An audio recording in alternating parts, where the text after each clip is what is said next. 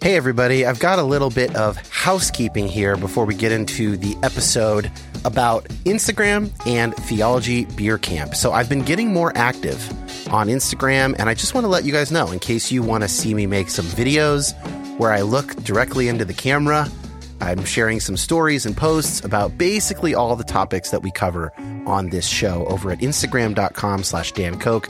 That's C-O-K-E, and the link is in the show notes. Also, Theology Beer Camp is returning in 2024, October 17th through 19th. The theme is Return of the God Pods. That is a Lord of the Rings reference, which should surprise nobody. I will be there alongside Brian McLaren, Diana Butler-Bass, the New Evangelicals, Bible for Normal People, Tony and Josh from GGCH, of course Trip Fuller and Homebrewed Christianity, and a whole grip of others. And you can use the promo code RETURNOFYHP, all one word, for $25 off your ticket. Prices go up starting June 1st. That link will be in the notes. I hope to see a bunch of you guys there in October. It was a serious highlight of last year for me.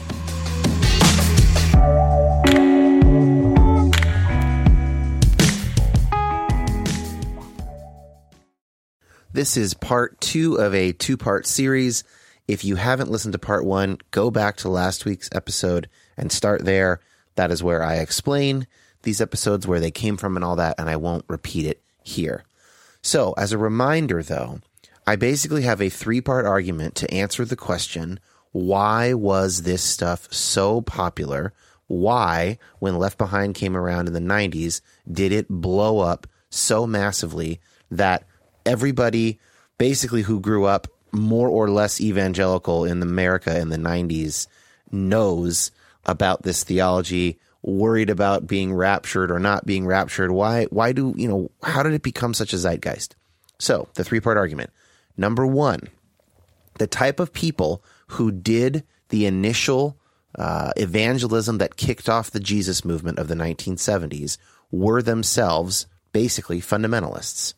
Number 2, there was enough stuff going on in the world in the 70s that it seemed plausible that the world was ending anytime soon. And number 3, which we will now get to, by the time Left Behind comes around, it is the Jesus movement generation that had the power, that had the pulpits, and that it controlled, not necessarily in a negative way, but they controlled the Christian media companies and all of that stuff, the publishing houses, the distribution, the marketing apparatus of the evangelical subculture. So that's the 3rd bit, and that's where we're going to start today. However, that's not the only thing we're going to hear from. We are going to be hearing from all 4 interviewees from last week, Dave, Sally, Danny, and Steve. And then 3 other things. First of all, we're going to hear how a straightforward and literal reading of the Bible has always been popular in America, and that this way of viewing prophecy actually serves as an argument for reading the Bible that way. So we might normally think of it as, well, if you read the Bible this way, then you will get this prophecy, this view of prophecy. But actually, I think that maybe the causality goes the other way, that there are multiple ways of reading prophecy, but this particular way of reading prophecy allows one to have a simple kind of naive view of the text as just, it's just right there, you just read it, and that's good. And that is always popular in America, especially in more low church environments. Second, we're going to hear where all 4 of my guests are today with this kind of thinking. And then third, I wondered how connected Sally's experience, if you remember from last week, she grew up in this very fundamentalist context. So she was born into the kind of churches that spawned the Jesus movement. And since she grew up in it, as opposed to Dave, Danny, and Steve, who came to it as adults, I was wondering if Sally's experience mirrored that of the younger people that I interviewed in that original 4-part series of End Times Anxiety. And then finally, we'll end with a short coda looking back at the experience of being in the Jesus movement all those years ago. All right, so here we are with the 3rd part of the 3-part argument that the generation that had the power in the evangelical subculture by the time Left Behind came out were the same people who basically did the Jesus movement and became the kind of mainstream evangelicals. So we're going to start with the end of that hippie commune era as told through Dave's personal experience of their own commune kind of phasing out and becoming just a regular church. I guess 5 to 10 years into it, when I realized, okay, I'm going to have a wife here. I've got kids. I need to get a job. I need to earn a living. Did the commune eventually disband because of Jesus not showing up or for other reasons? You know what I mean? You could say that. Although we were all pretty young at the time, and as we got older, there were people getting married, having children, financial needs and that thing. And there were less and less people hitchhiking around, ending up at our commune, and less people getting saved. Like the Jesus People movement sort of slowed down. Less converts. We tried a Bible school for a while, but it started to dwindle. And we were under the guidance of our church at the time, and the new pastor said, "Look, we're just beating a dead horse here. Let's just close this thing down." And we were all in agreement. I had an experience in my first pastorate, which was in the late 70s, early 80s, and where I kind of came up against the idea that people would rather figure out what the 10th toe of the beast means than to walk across their street and love their neighbor. And I kind of went on a hiatus from it. This is not going to be front and center to my teaching leader and my approach as a pastor. Now I'm verbally processing a little bit here with you as I'm trying to get a sense of how to understand this. So the reason that come 1994, when Left Behind is released and I'm being raised in an evangelical context, the reason that theology is still taken seriously is that the evangelical zeitgeist of the 90s is the same thing as the Jesus movement of the 70s. It's the same people, right? It's gone through some changes. It went through Reagan 80s and all that stuff. But theologically, it is still effectively a fundamentalist movement that has no problem with that kind of a view of the text. And so it has no problem with that view of biblical prophecy. Yeah, I would pretty much agree with all of that. I simply think those guys still had large platforms, particularly among baby boomers who hadn't shed that theology at that time. And the Left Behind series novel, dramatized that theology in a way that was sort of rekindling of that fervor. It still exists even today, although most of the major proponents of it are older boomer pastors.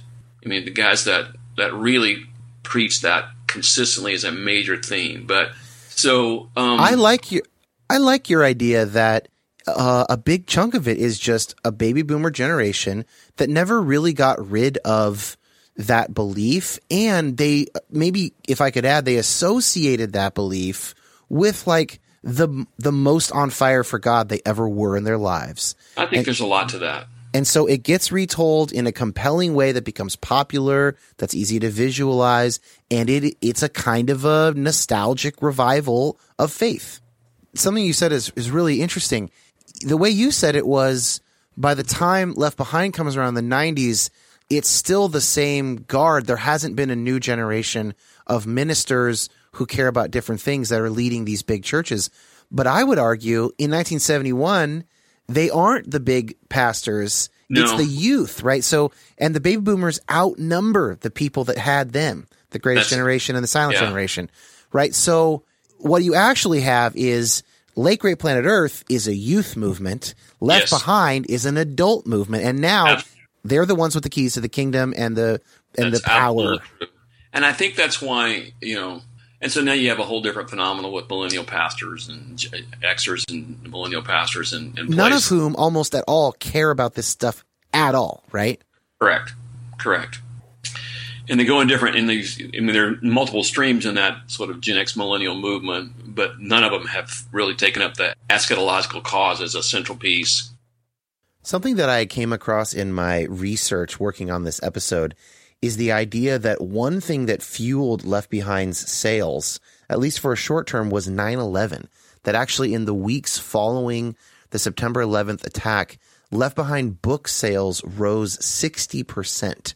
So this is something that I asked my interviewees. Did you find yourself thinking about the end times after 9/11? The 9/11 had no effect on my thinking of the end times. To me, it was just another event. because and I remember the weekend that it happened, gosh, our church was packed. And I thought, well, these are interesting people. If some disaster happens, all of a sudden they want to be Christians. It was weird to me. Why is church so crowded this weekend? Oh, yeah, 9/11 happened the other day. I thought it was kind of weird. No, it really had no effect on me at all. It was just another thing in the battle between Christianity and non-Christians. I think they attacked us. We're a Christian nation, and we support Israel. I guess there's a lot of reasons for 9/11, but yeah, it was just an event to me.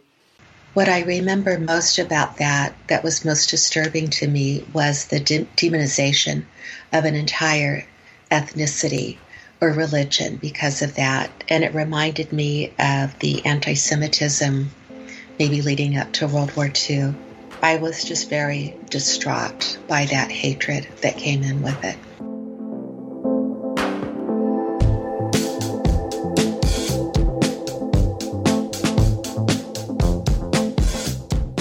So that concludes my main argument as to why this was so successful. But there's still a lot more really interesting stuff to unpack from these interviews. Right now, we're going to talk about how this straightforward, literal reading of the Bible has always been popular in America, and it's popular today. And this way of viewing prophecy acts as a proof that you should read the Bible that way, and that this has great benefits for people who already want to believe that. And in America specifically, it plays on a few ideas that are pretty central to our own identity. Number one, we are very individualistic, and so we'll hear from Dave how his commune was very understandably and very specifically anti-institution. We'll also hear from Danny about American exceptionalism and escapism, and we'll hear from Steve how this way of reading the Bible acts as a fight against the creep of secularism. We purposely, as a group of Christians and believers, did not want to be part of the church movement. We didn't even like to use the word church we didn't really associate much with other churches. We certainly associated with Lighthouse Ranch, if you heard of that. That was a larger version of what we were doing in Eureka, California. We were part of that, but we avoided denominational stuff completely. We were non-denominational, and we didn't like anything churchy at all. In fact, we despised churchiness, if I can put it that way, or churchianity. We had in my opinion, we had a very, very inadequate theology of suffering. Surely we won't have to suffer like that, And there was something appealing to the idea that we're going to, there's an escapist part of this. We were going to be delivered from the worst of the suffering. And I think there was never been to me, looking back on my own experience, I don't think anybody would have overtly said, we don't deserve to. There was this theology that's just the way it's going to be. God would never let us go through that. In fact, some of my earliest tensions, again, moving me out of that perspective was, as I broadened my understanding of the church worldwide, I go, but there are a lot of people that are suffering who are believers right now. They're whose life. How does this play in a place where there's genuine persecution and genuine loss of life over faith in other parts? I mean, how does this resonate with that idea that God would never let us suffer like that? So I think there's a particular American spin on that made it, I think, grow in that. You and your wife were in Eastern Europe doing missionary work.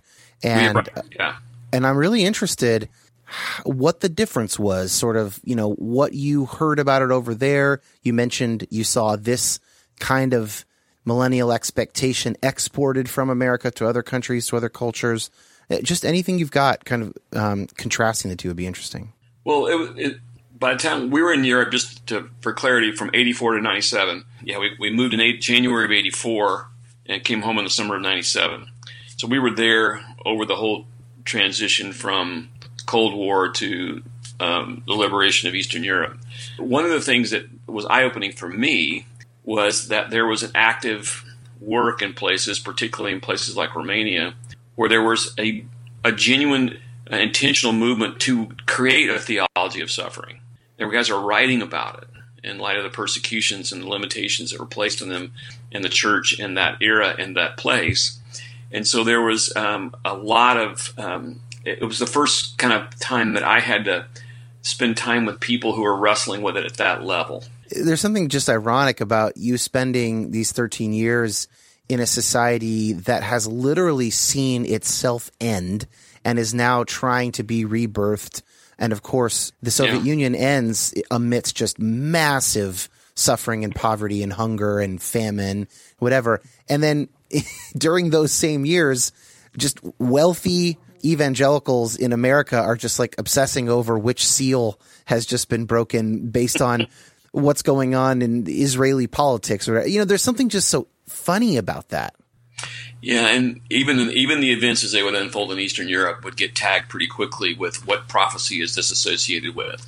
The liberation of Eastern Europe. There was lots, of course, from those that were in that strong dispensational background. The whole thing about the Confederation of European States being that 10-nation confederacy line of thinking that's what the Antichrist. So there's reemergence of that talk as the EU is now expanding, and how many it just never ends in terms of trying to take any piece of current news and associating or assigning it some relevance to a biblical prophecy. So, but the people that I work with themselves didn't get so much into that. That was an American overlay into what was happening. As I recall, each allegedly fulfilled biblical prophecy, and there was definitely a lot of looking for it. I mean, especially with things like Late Great Planet Earth and all of the other stuff that came along with that era.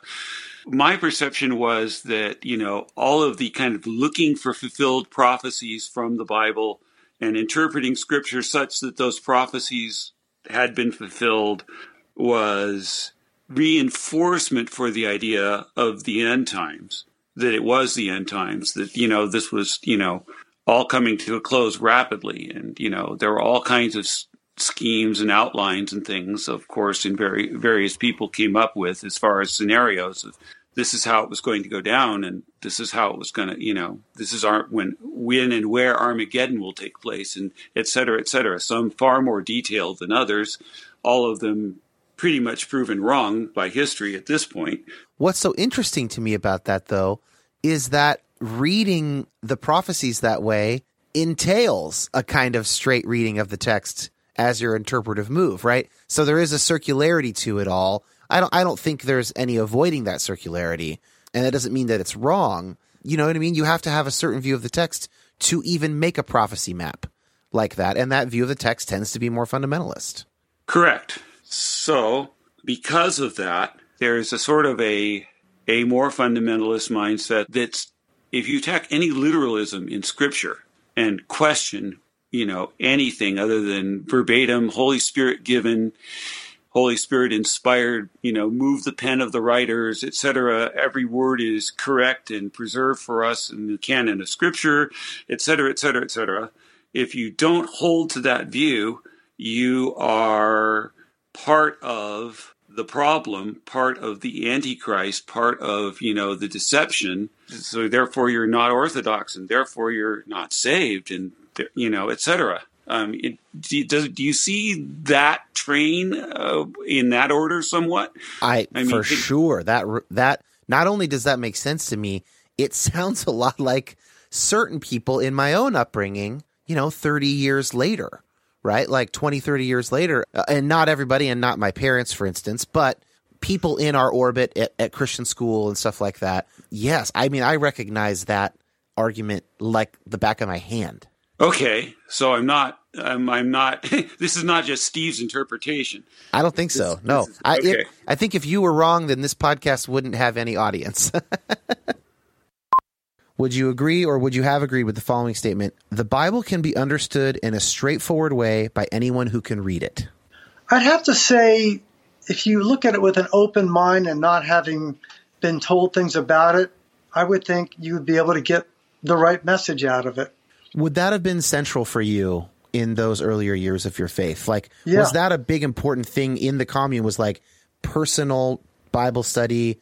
We're not needing a bunch of scholars, like, it's us and God mediated through the Bible. Read your Bible, understand it, read it over and over again, and have a personal relationship with Jesus.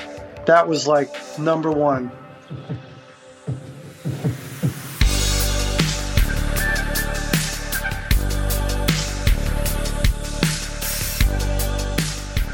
there is a group of people that support this show financially. Officially, they're called patrons, but on the Facebook group, we like to call them permissionaries. I don't remember who came up with that, but that's my favorite of the names offered. And those people give $5 a month, occasionally more, and they get, in exchange for that, admittance to that patron-only Facebook group, which has become such an awesome little community, as well as at least 2 exclusive episodes per month. And the most recent one that just came out a couple days ago is about the historical Jesus. This is a topic that I don't know if I have avoided it. That might be too strong a word, but I have not rushed to its arms, let's say it that way. It's a complicated topic. I am dimly aware of the kind of scholarship around this question of who was the historical Jesus of Nazareth, what can we know about him and what can't we know. It's complex. I know that people disagree quite a bit. It also maybe matters a ton, and it's something that I don't want to do lightly. So I used the more open concept of the patron episodes to talk with a friend of mine who is a peer, who has done a lot more reading than I have, and just kind of start that conversation. So we do a little verbal processing. He also kind of walks us through his understanding of where the quest for the historical Jesus has been and where it is today, and some of the big questions that get kicked around in that world. It's a nice long conversation, about an hour and a half long. We really covered a lot of ground. I found it quite helpful, and it helped me kind of get ready for a proper episode. Anyway, that's the most recent of these exclusive episodes. If you'd like to hear that or any of the previous ones, you can become a patron at patreon.com/Dan Koch or youhavepermissionpod.com and click Become a Patron. Those links are in the show notes. There is a sliding scale if finances are rough for you right now. And given COVID, the lockdown, the change in unemployment benefits, all that stuff, I'm not surprised if that's the case, and you don't need to feel any shame about that. If that's you, email me at youhavepermissionpodcast@gmail.com. Okay, back to the episode.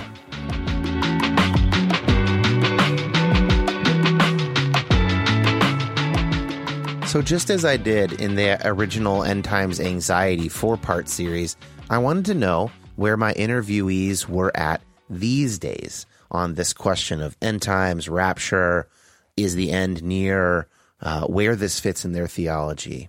And so let's hear from them. If there is some kind of cataclysmic event, I think it'll be caused by us, not by God, and that God will be there to rescue and redeem and restore the years the locusts have eaten.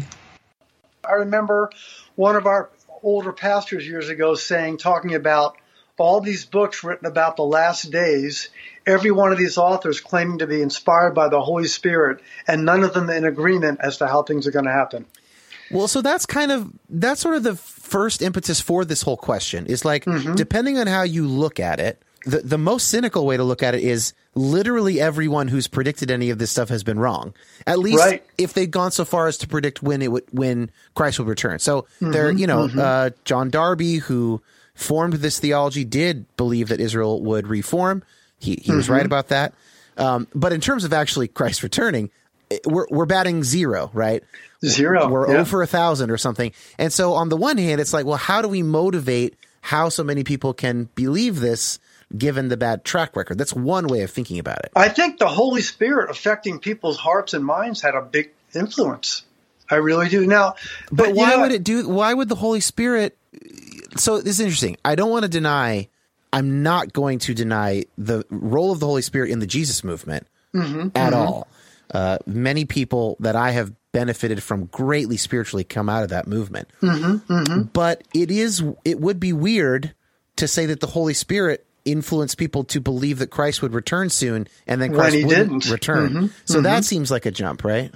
Yes, good point. So there's something going on with the Spirit and with this movement, but then there appears to be something mistranslated or some cultural thing that is being added on because of that moment in time, or I don't know, something like that. How do you see that? It seems like, and the more you spend time in church and Christianity, the less you trust what people say. So I view every visiting speaker with I think, okay, is this really the truth?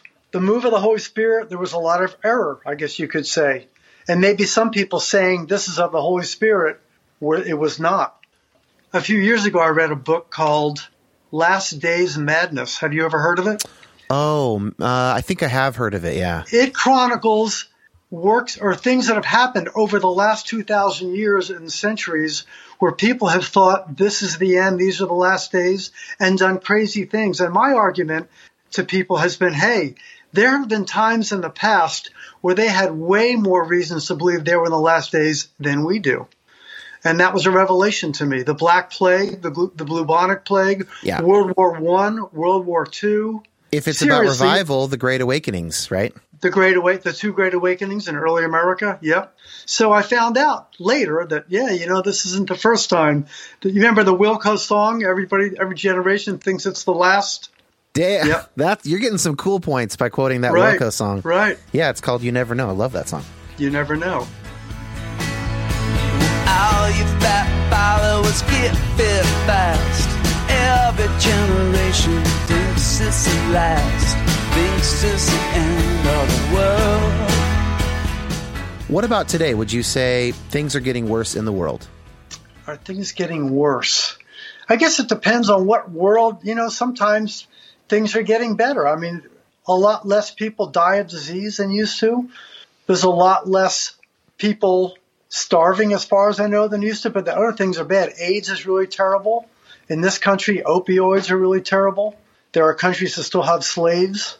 So I'd have to read more to be more informative on whether the world is better or worse. I think I would have to say for sure that as we get closer and closer to the time of Christ, things will definitely get bad. Maybe it's a curve. Maybe it gets bad, it gets good, it gets bad. And it goes in waves and cycles just like the weather. But I think things could turn really bad. How do you think about the end times today? I think we're closer to Christ's return than we were before. But I don't feel the sense of urgency that it's going to happen any day. I think watching history and learning a little bit more, I feel that maybe more things have to happen first, and maybe the world's going to get a lot worse before Christ returns. When you say we're closer, you don't mean simply numerically in the sense that, of course, we're closer because years have gone by. You mean in some kind of qualitative sense, we're closer to the type of time in which it would happen. No, I guess it was just a matter of time going by. We're closer. But I think we're 30 closer, years later. Let me say this. Yeah. We're closer, but yet we may be further. Oh, I How's like that. How's that sound? That's Back good. then, I thought it was going to be a number of years. Now I think, hey, it could literally take decades. I may not live to see it. And many people have died thinking they were in the last days and they were going to see Christ return. How do you think about the end times today?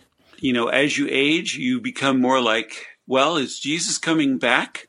And, whatever as far as the end times, or am I simply going to pass on and, move into God's kingdom? And so it changes your perspective a little bit because, I think in a certain sense, by contrast, the view of back in the day we've been discussing was almost sort of a shortcut exit way out of the perceived, problems in the world. So now that sort of exit strategy, if you will, of the rapture being any moment and all of that sort of thing has been tempered by age. So now, I have moved to where I still hold a really high view of Scripture and a really high view of God's sovereignty, but a much, much higher view of God's grace and love for everyone, to the point that I'm not going to quite call myself a universal salvation person at this point. I might at times, but it's tempered with, God can do whatever God wants to do and save whoever God wants to save, view of sovereignty. I think God's aim is more than cataclysmic judgment. His aim is restoration and his kingdom come and his will be done on earth as it is in heaven. I guess the most honest answer is I don't think about it a lot.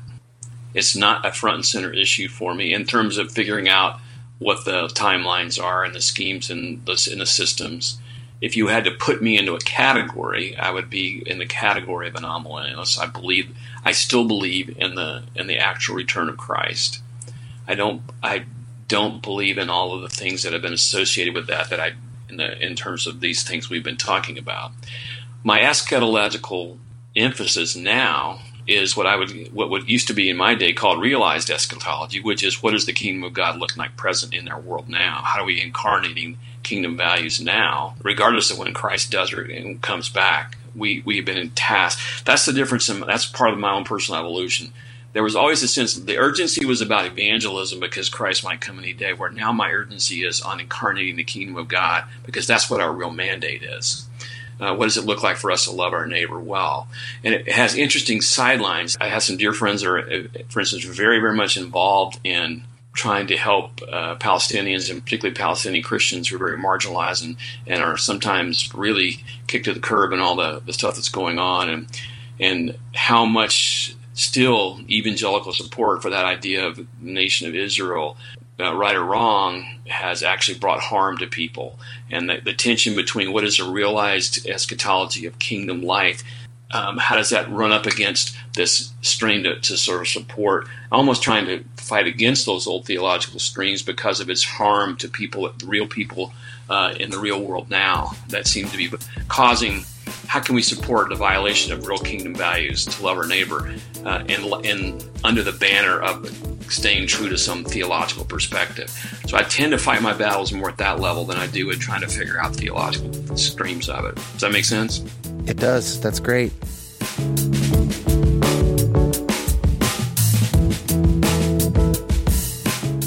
As I was talking with Sally about her upbringing in a church where this end times theology was so present and so central, I could not help but think of so many of the people I interviewed back on those end times anxiety episodes who also grew up in this thick sort of end times humidity.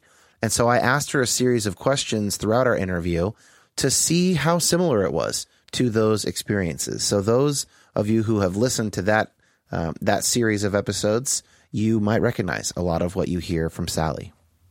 I'm going to ask you about a few things that came up really commonly in my interviews with people 20 to 45 about what they were raised with and see which of them resonates with you. A common relationship is the real motivator here is heaven and hell, and what the rapture does, what Christ's imminent return does, is just sort of push forward the clock on that to make the heaven or hell binary switch more present. So if you're a teenager, you're not really thinking you're going to die anytime soon, and you're probably right about that. But if Christ could come any minute, well, then the switch will be flipped sooner, and so you do need to think about it. Does that resonate? Absolutely. We were taught that going to movies on Sunday was sinful. I remember the first time I did that, I was a senior in high school, and I sat there the entire time and thought, what if Christ comes back today and I'm in a movie theater? Here's another one. What I would maybe call a culture of self-doubt was strongly encouraged because the heart is deceitful, the human is sinful, and so you might think that you have experienced something, or you might have these warm feelings toward this non-believing friend or whatever, but that is probably your sinful nature or the devil tempting you, and you should actually really doubt that stuff and rather cling to the certainties of the Word of God. Does that resonate? Absolutely.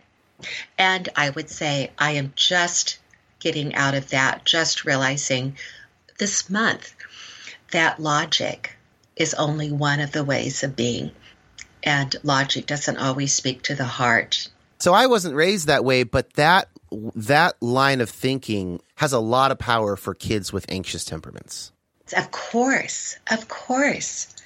I don't think I had an anxious temperament, and yet it was the most unsettling thing in my life. The one thing that I always feared.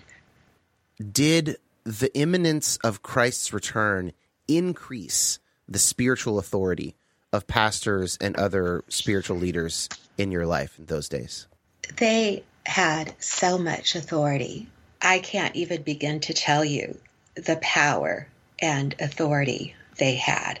I don't know if it was increased by the possibility of the imminent return of Christ or not. It just was. They spoke, and it was so. Rather than teaching us how to read the Bible and interpret it, they were the interpreters of faith for us. And they condemned what they wanted to condemn. And a big thing they condemned was associating with the other. Having a friend who wasn't a believer was only okay if you were witnessing and bringing that person to church. Otherwise, it was contaminating. They spoke out against popular culture. They called people to the front of the church to condemn behavior. I found it very frightening and upsetting and horrifying. I think what I remember most about that time is that sense of fear of what if I do the wrong thing? What if I get the mark of the beast? What if I can't go to heaven? Even more than having to endure the tribulation, it was, what if I can't go to heaven? Yeah, I think that the heaven-hell binary has to be kind of the primary motivator, and the end time stuff is an engine for that. Directs you back to that, basically. I think so too.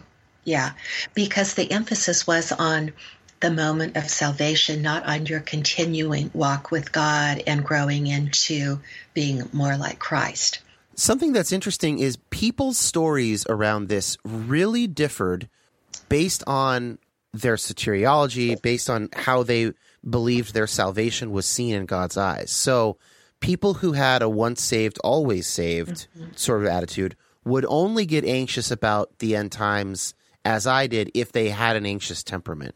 But other people who did not have an anxious temperament, like my friend Jim Stump, who's at BioLogos, he had a not once saved, always saved theology.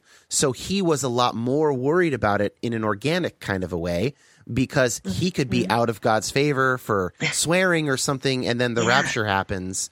What do you have any thoughts about just sort of the modulating difference of those different understandings of salvation? My mother grew up believing that you could lose your salvation, and she was always worried about that.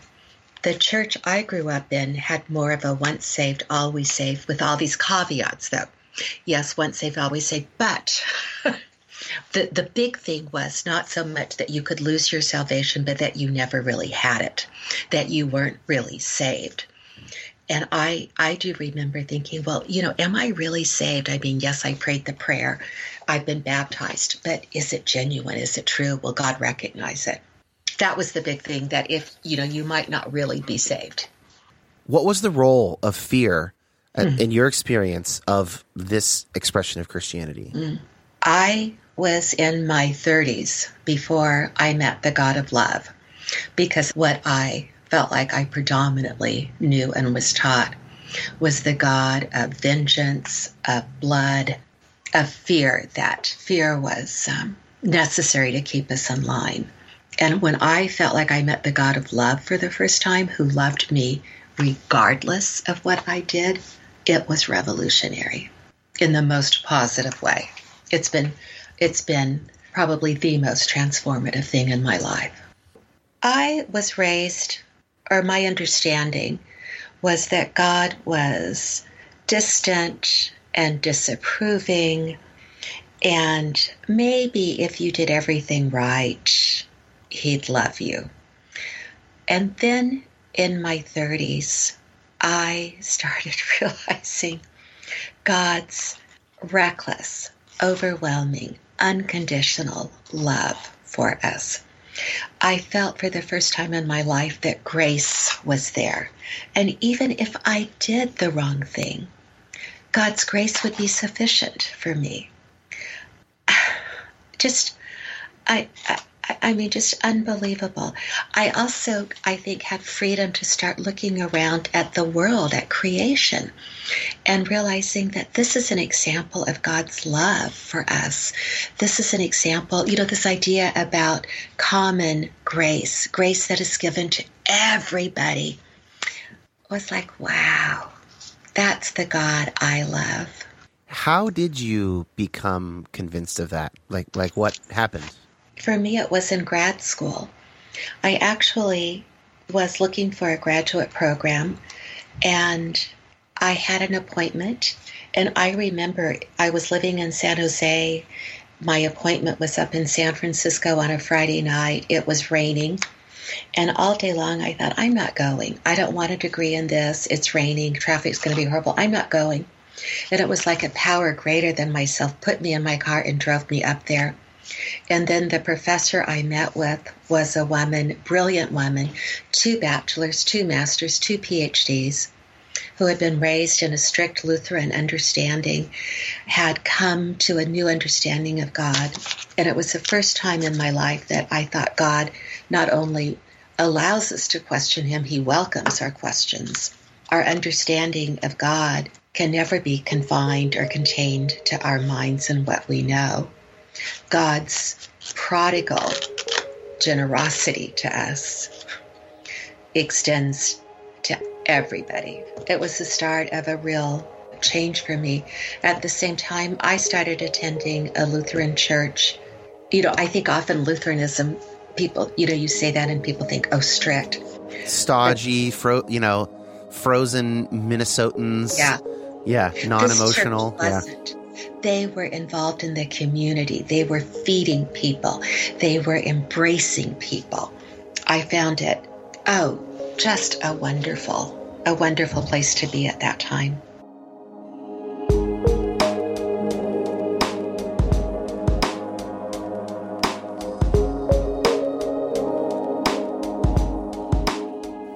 I have a lot of criticisms, frankly, with, I don't know, the mainstream boomer contingent of the evangelical Christianity with which I was raised. But one thing that these interviews helped me understand was the profound original experience around that early Jesus movement and the culture of the 1970s, the early 70s in Christianity in America and Protestant, evangelical Protestantism. It was something special. Frankly, I've watched a documentary about it and I conducted these interviews, and I wish I could have experienced it. Of course, now I know the kind of excesses that it led to, but that does not mean that the original experience that these 4 interviewees and millions like them had were not valuable. And I thought it would be good, rather than ending on a note of criticism here, to end on maybe some well-earned nostalgia for a genuine experience. So that's how we're going to wrap things up today. What we were experiencing in the Jesus movement era felt like a bona fide experiential relationship with Jesus Christ. I can still be standing in a crowd of 2,000 college students in 1972 New Year's Eve at a Campus Crusade conference, and you're singing all this music, and it had a lot of that eschatological rapture type flavor to it, and just the amount of energy and fervor there was in that. And I don't have a nostalgia for the theology of it. I do think there was something special about the focused energy of caring about important things and eternal things.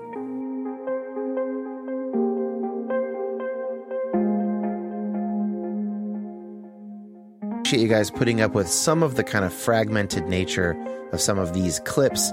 That is not Josh Gilbert's fault, my excellent editor who edited these clips. That would be on me, trying to learn how to put these more complicated episodes together. So thank you to Josh for his work. He is available for additional podcast editing, and his email is in the show notes. Not much else to say here except for thanks for wading through a little bit of an experiment here with this 2-part episode, and especially those of you who also listened to the End Times Anxiety ones back in the late winter, early spring. We'll see you guys next week for another episode.